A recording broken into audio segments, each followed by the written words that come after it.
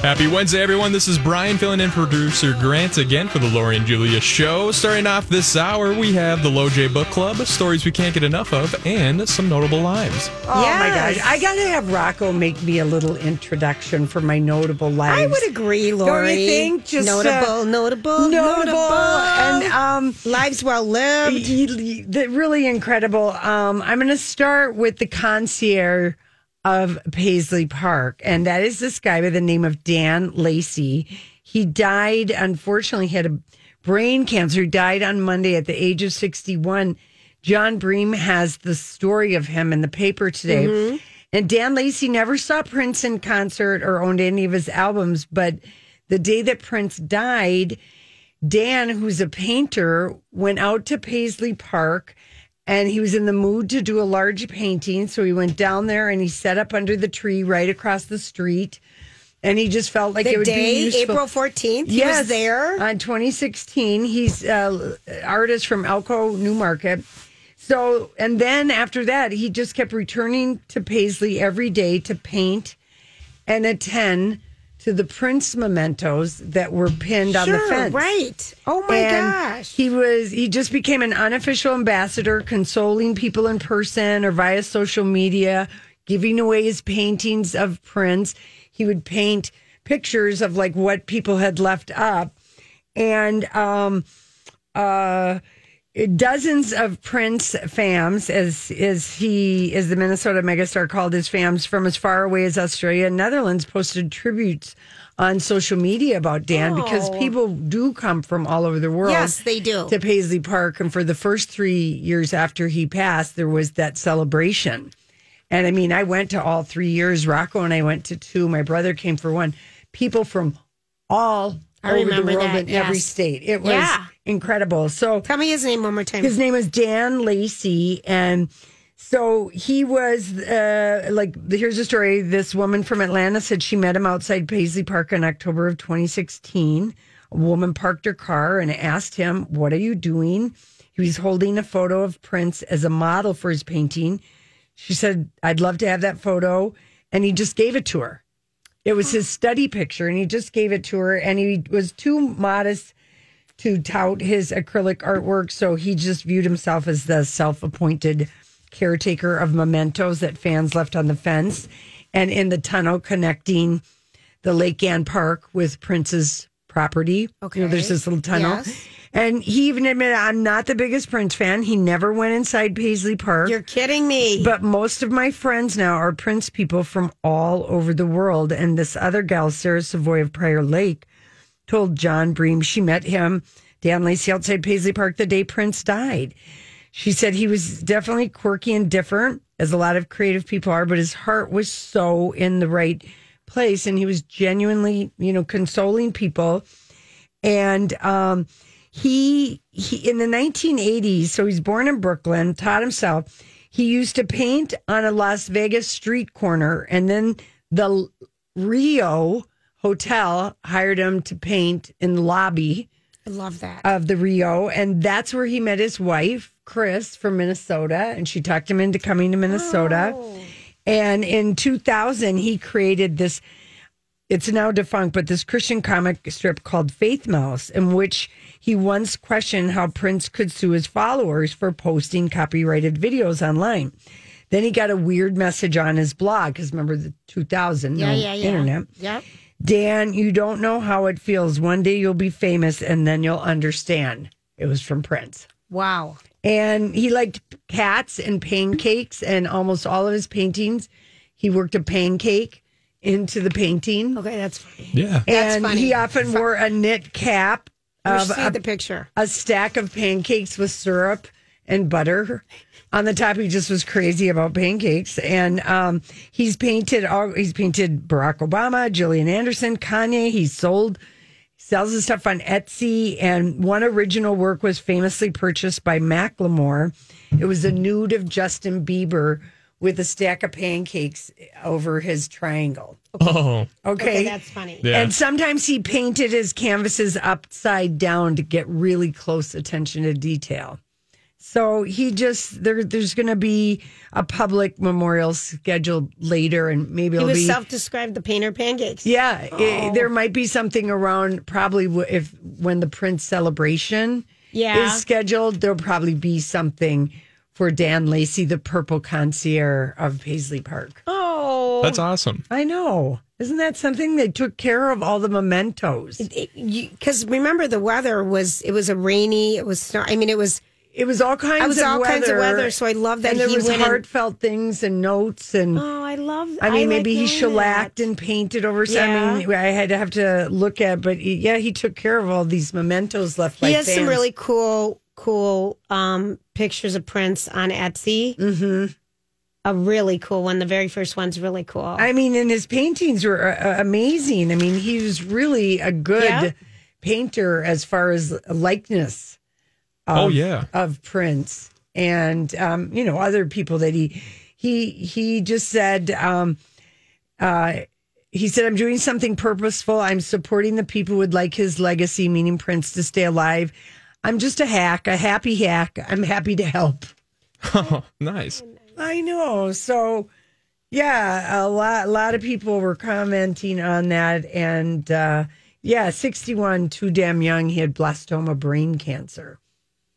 wow. Oh, Yeah. that's tough. That's a tough one. Yeah. It really is. So, anyway, that is a notable life. And we have one more, but he got to live to the good long age of 91. You might not know who Bruce Erickson is, but if you're a fan of the Science Museum, you know Bruce Erickson because he's fresh out of college. He's a paleontologist. The year is 1959. And he promised the Science Museum, I will find you a dinosaur for your collection if you hire me. 2 years later, he and his wife, who she actually spotted it, uncovered a Triceratops at the bottom of a ravine in the Hell Creek Formation of Montana. It was one of the earliest and largest nearly complete skeletons of its kind in the world and became a centerpiece of the Science Museum. And so he did it, but his passion, I love saying this word, was crocodilian fossils, okay? Because that captivated him in his 58 years as a paleontologist because those crocodiles are thought to be the ancestors of modern day crocodiles. Right. And they were humongous. And so what he built at the museum with the collection is a data set that paleontologists and scientists will mine for years. And we forget how valuable these collections are. But Alex Hastings, who succeeded him as the museum's curator of paleontology, when he interviewed for the job, he recalled his awe when Bruce started giving him a vast collection of the crocodilian fossils he had. He opened up all the crocodile cabinets and I almost started crying. I was like, oh my goodness, this is amazing and wonderful. It's huge. Multiple sites, multiple time periods. He was a meticulous note taker, and his love of fossils started when he was 10. He was playing with a friend by his house on the Mississippi when he saw a man picking up rocks and cracking them open. And he was a geology professor from the University of Minnesota. He taught the boys how to find fossils, and that was it. That's super cool. Isn't that? And he was in the Korean War when he was 19 and, worked at the Field Museum in Chicago. I remember seeing your first dinosaur. Oh, my gosh. I mean, yeah. It's so cool. It was so cool seeing the first one. Yeah. So he found a Triceratops, a huge one, too, very early on. Very cool. I know. All right. So that's Bruce Erickson. Listen, we come back. It's our story we can't get enough of. We still do not get sick of levitating, do we? No. That song still works. It's got a good so beat. good. Just bumps. Okay, so you know how much I love Roger Friedman, just his little tidbits that he gives and his takes. And here's his headline today, Roger Friedman. What are you worried about, Julia, right now? What's happening? We're supposed to be, okay. It's not 3:30 yet. Yes. Okay. God, I'm really off You're, today. what? I'm Did you off. not take your I was thinking- vitamin D I was today? thinking, you know what? The pill dropped on the floor and I did not bend over and get it. It went under my vanity. That is oh my God. so You've funny. had 2 days of being That's panicky so about different times. I And then totally thought she it just was- looks at me and she's shaking her head and I'm thinking, Because you're saying- do I have snakes coming out of my No. mouth? What is happening You're saying right Roger now? Freeman. I'm like, no, we're interviewing Brian Freeman. That's in 10 minutes. Roger Friedman, Showbiz 411, longtime entertainment Yes. reporter. He writes this: desperate times in media. Barry Diller closes Entertainment Weekly in style print editions. Vogue trots out Kim Kardashian in a desperate move. So he's like, everything is in the point of despair because Barry Diller, media mogul, husband of Diane von Furstenberg, bought a bunch of former Meredith Time properties. Life publications for Meredith publications. Now he's closing 6 of them, including Entertainment Weekly and InStyle. He'll keep the digital versions, the websites, but the magazines end their run in April. It's notable that Diller's company, IAC, also owns the Daily Beast, but it was the Wall Street Journal who broke this story.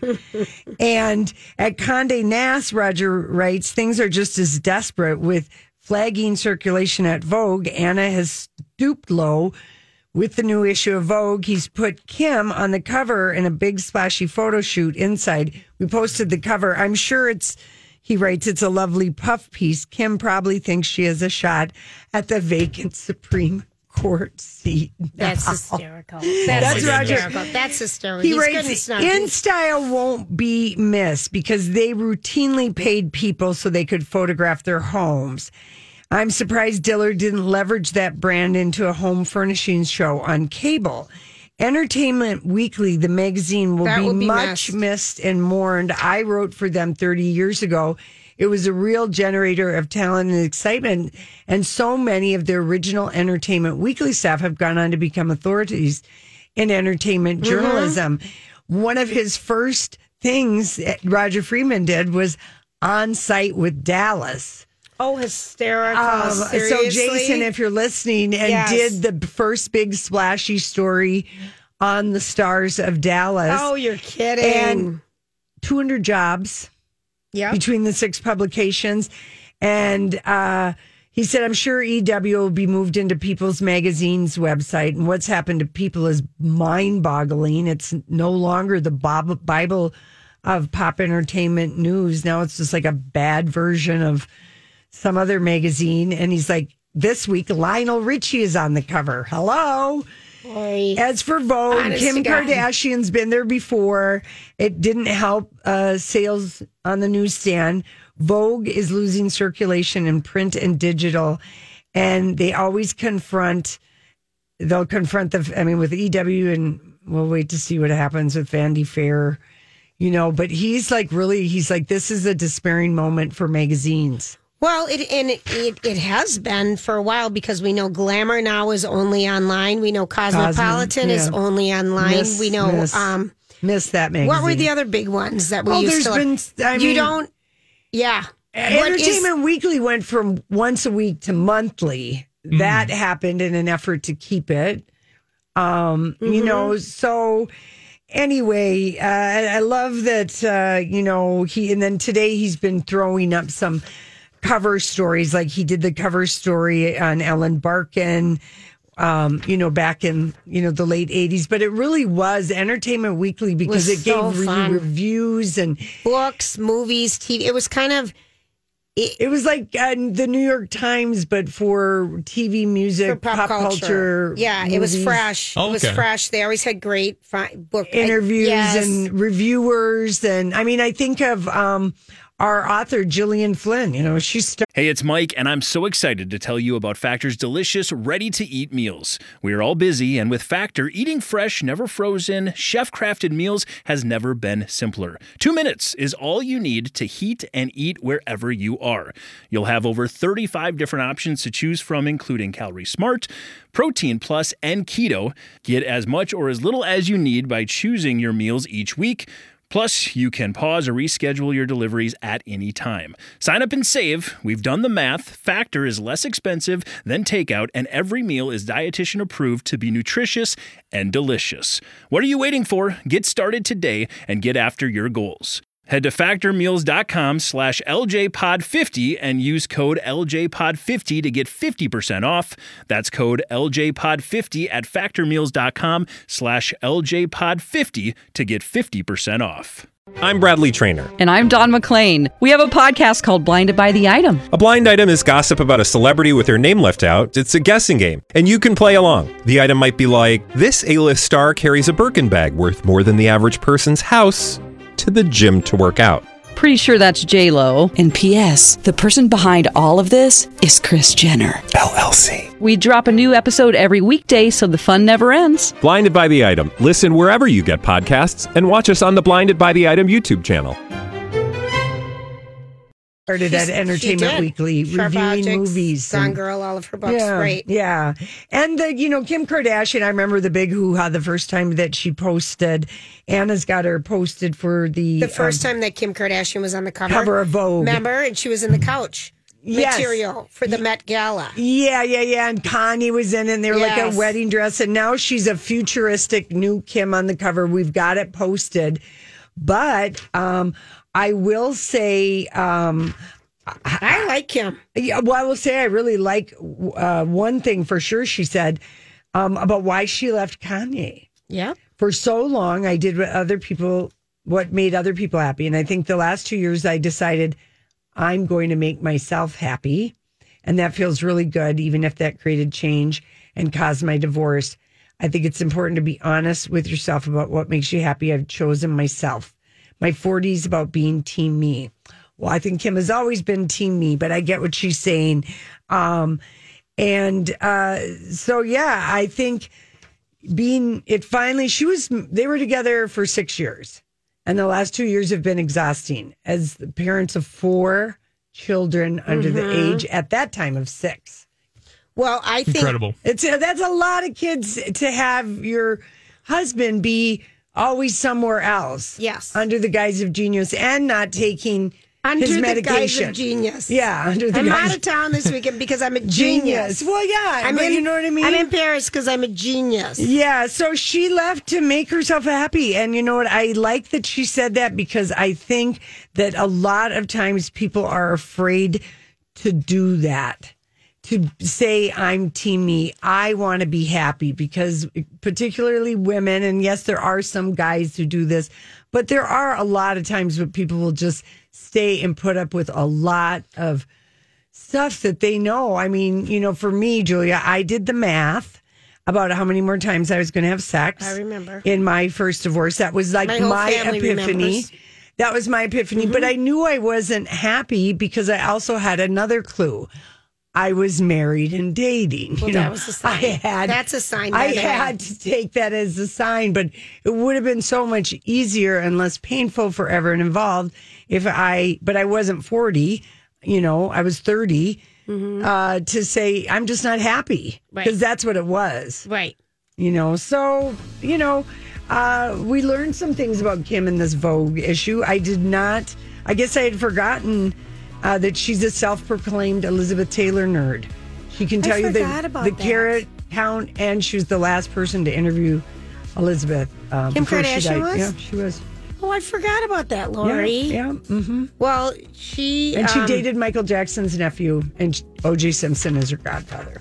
Oh. There we go. Full circle. Take a look at Kim's Vogue cover. Wow, she's wearing something interesting. Hey, everybody.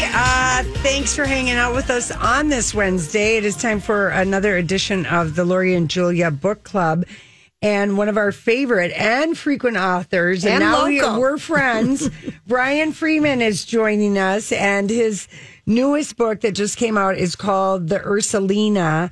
And it's the second, because The Deep, Deep Snow is the other book, but you don't have to read them in order. But Brian, The Ursulina, you've done it again. Good. I don't know how you do it. Well, thanks. That's great to hear. This book's really special to me. I'm so delighted to have it out there for readers. It is so different and wild. You've got to give people the setup of the book, please. Well, the Ursulina is the name given to this legend in Black Wolf County about sort of a Bigfoot-style beast that roams the woods out there. And there's a young sheriff's deputy named Rebecca Calder who is dealing with a series of killings in that area where a killer has sort of taken on the identity of the Ursulina, and it gets very twisty from there. I mean, oh my, it's a real page turner, Brian. Well, this book goes hand in hand with my earlier book, The Deep, Deep Snow, and people have asked, is it a standalone? Is it a prequel? Is it a follow-up?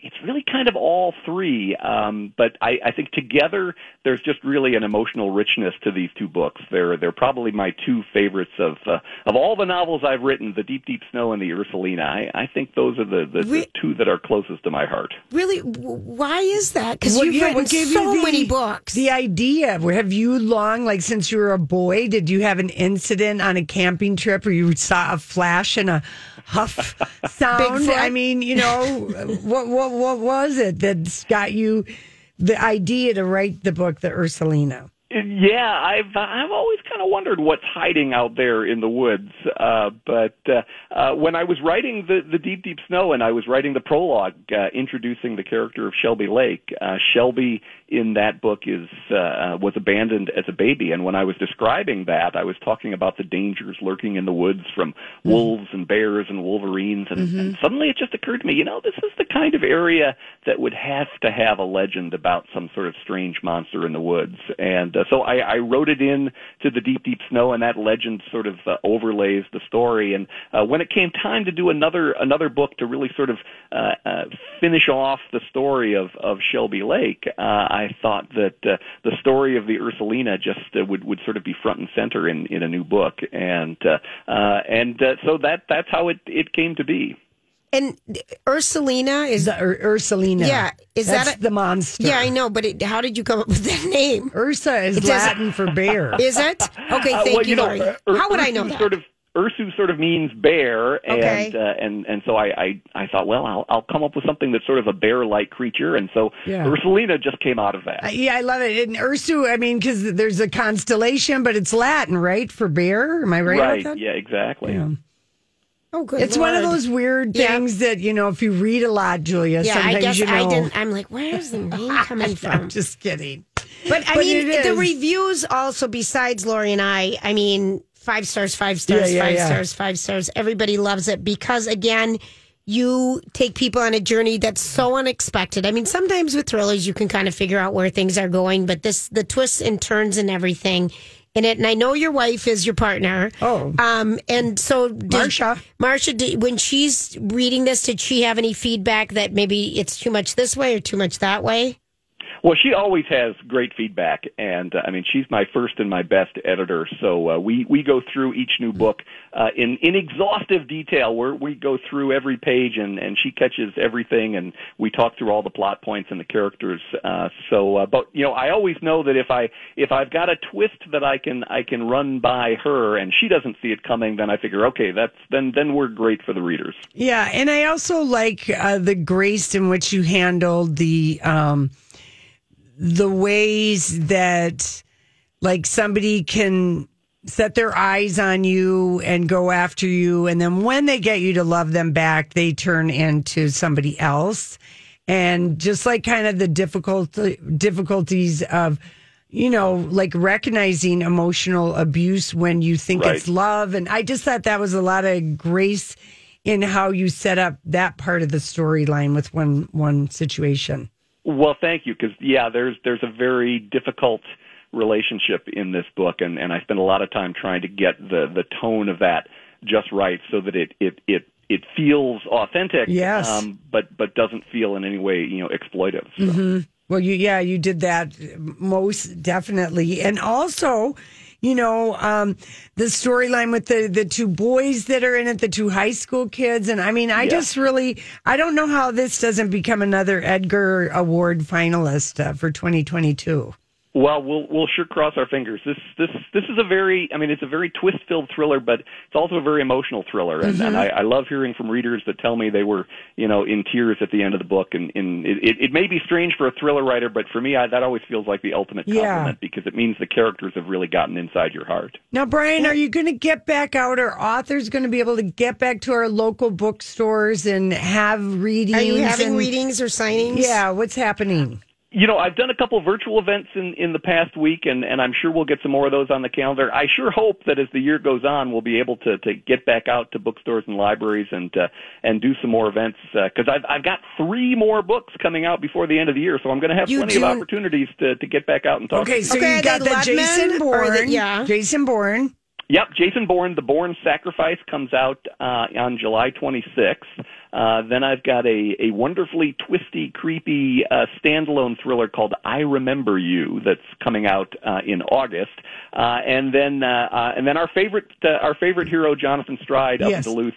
He's going to be back in The Zero Night on November 1st. So it's going to be a busy second half of the year. Lots of books coming out. What's going on with the Lieutenant, the Stride series? And we want it to be filmed down at Park Point, damn it, up in Duluth. But what? Yeah, exactly. That's right. Is that just been delayed because of COVID? Yeah, everything gets delayed. And now we're hoping that my last standalone thriller, Infinite, gets made into a movie because Universal Pictures picked up the option for that, and they're moving ahead on that project. So we're crossing our fingers that we'll see that one on the big screen. Are we talking 6 books in the last 2 years? Because you had Infinite, you had another Bourne one last year. I've written 9 books in the last 3 years. Okay. I find that hard to imagine myself. But so do you have? So when I think about the pandemic and the last 2 years just sort of disappearing, I have physical evidence that those 2 years really did happen. Yeah. So you don't have any half-finished books just lying around. Nothing currently. No. Now I'm diving in on the plots for the next round of books. And so how many hours a day do you write?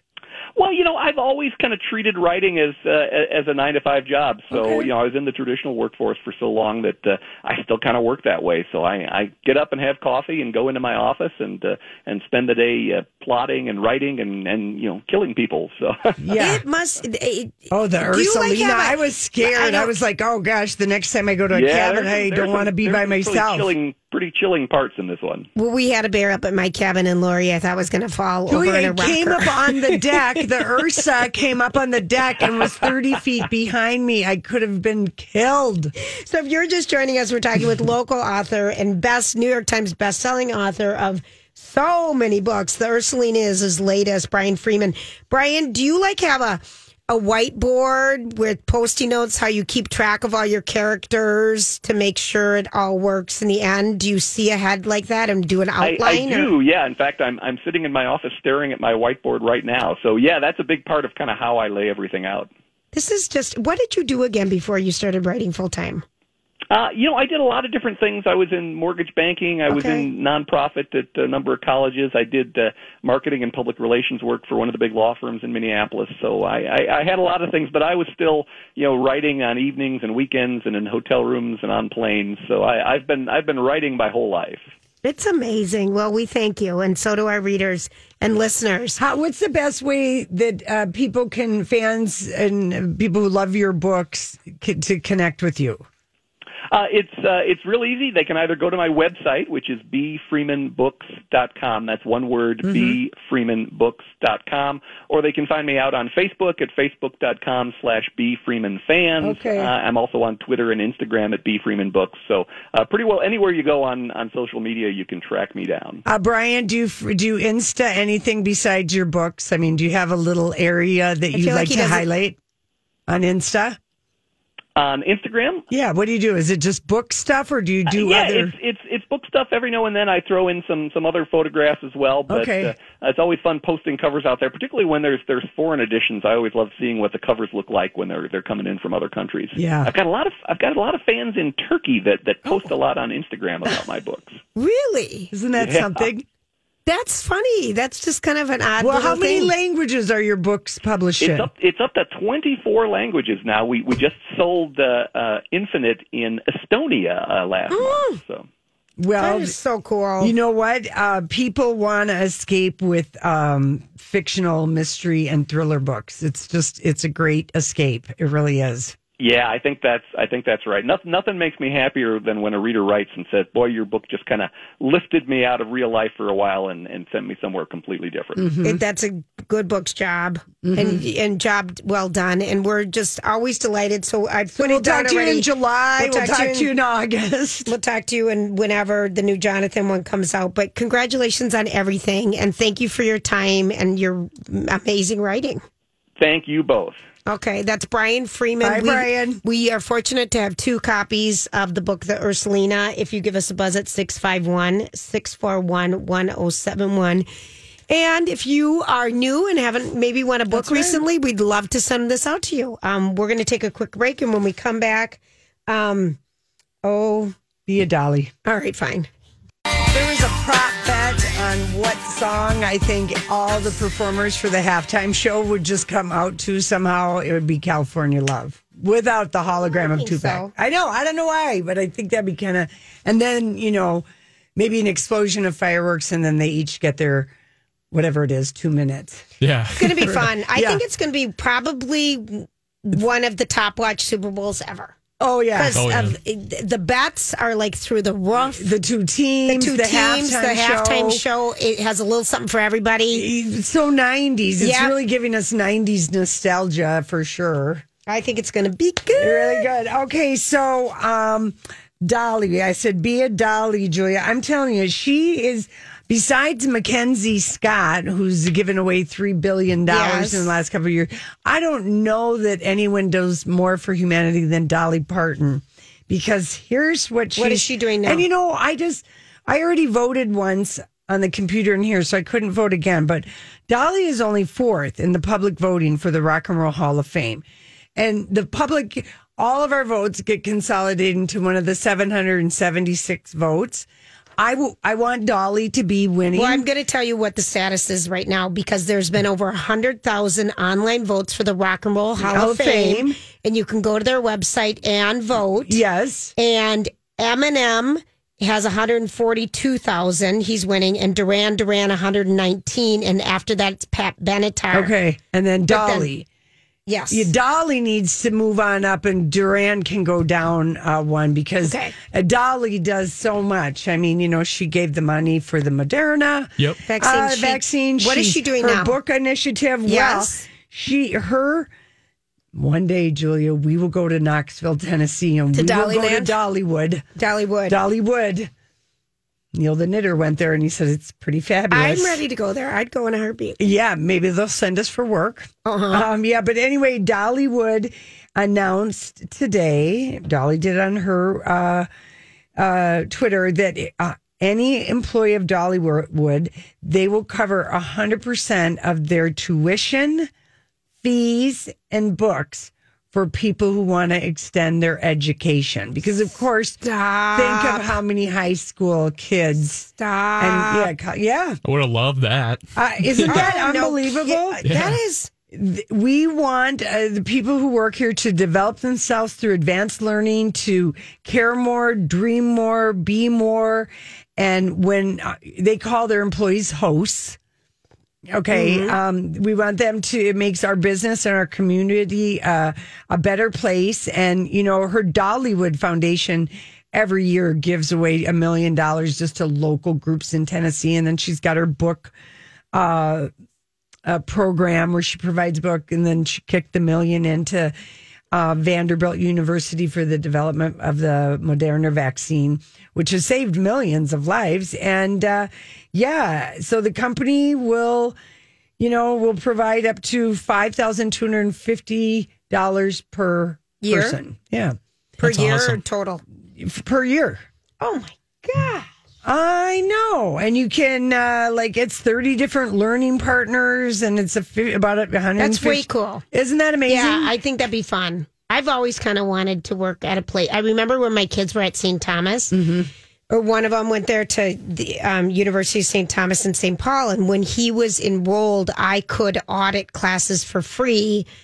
but it was just too busy here. But I always wanted... Casey, same thing, because his son went to St. Thomas. So we could have gone to school for free during that time period, but I just couldn't figure out how to make it work. But I wish I would have tried harder because Casey was going to be an elementary education teacher after his motorcycle accident. He took a test and it was like, elementary school teacher. He would have been great at it. He would have been so good. He would have been so good. But the traumatic brain injury, it was too close to going to school. And within just 2 weeks of him going to school, he came home and he's like, this isn't going to work for me. I mean, he just couldn't remember anything. Yeah, I think some local companies also have this program. I don't know who they are, where they let you...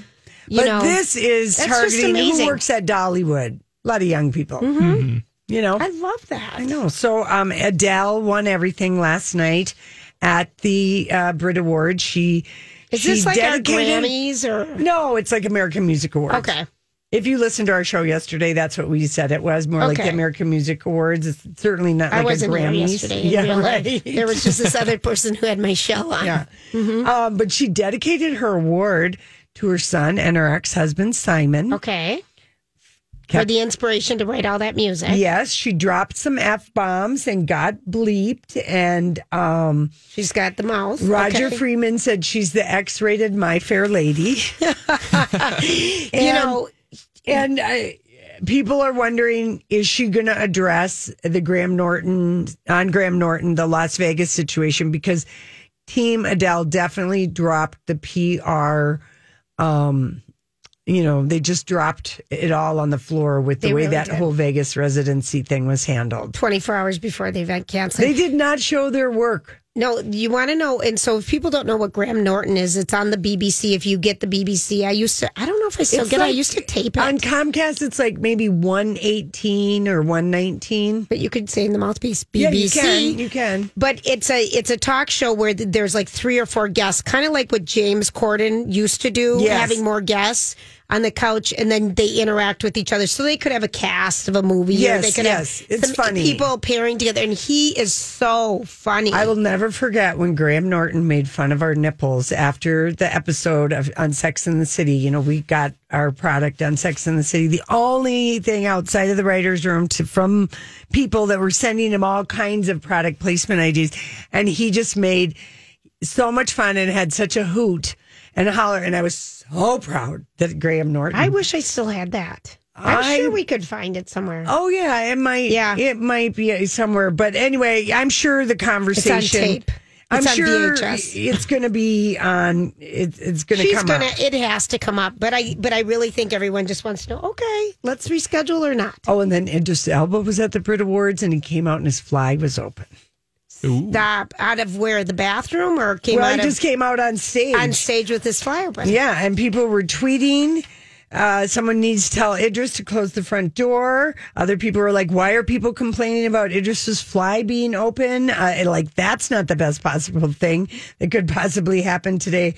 Other people were like, your fly's down. Now he's up on stage. He doesn't know, but he was wearing a Gucci jacket. Track jacket.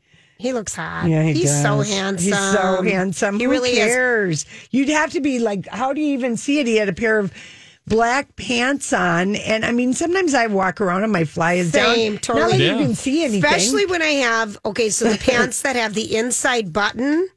Oh, yeah. If you have a belt and an inside button, some fancier pants have that inside button. Forget it. There's too many things to remember to do. That's right. Yeah, I had to flush the correct way. I had to, shut the door. You have to pull up your pants. You have to pull up and then by the time you get to the zipper, it's like, forgot. Yeah, there's a lot of steps. There's a lot of steps. There are sometimes, and you're like, okay, forget about it. And then Nelly is apologizing to the world because somehow he posted to his Instagram story a video of him receiving oral sex.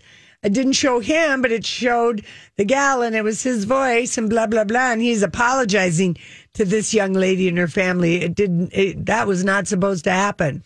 Okay. Whoops. How do you accidentally go live? I'm going to just say, weird things happen with your phone.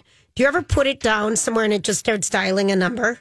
No. Okay, my phone does that all the time. All right. So I don't know how you get it to the post and don't hit send, Or post. Well, Nelly's people are wondering if he got hacked. Okay. That would make more sense. But Nelly is apologizing. Well, as he should. Yeah. How embarrassing. Well, now that your phone has access to all your videos and pictures. Unless you deny it access. Who's denying your phone access? We'll be right back. All right.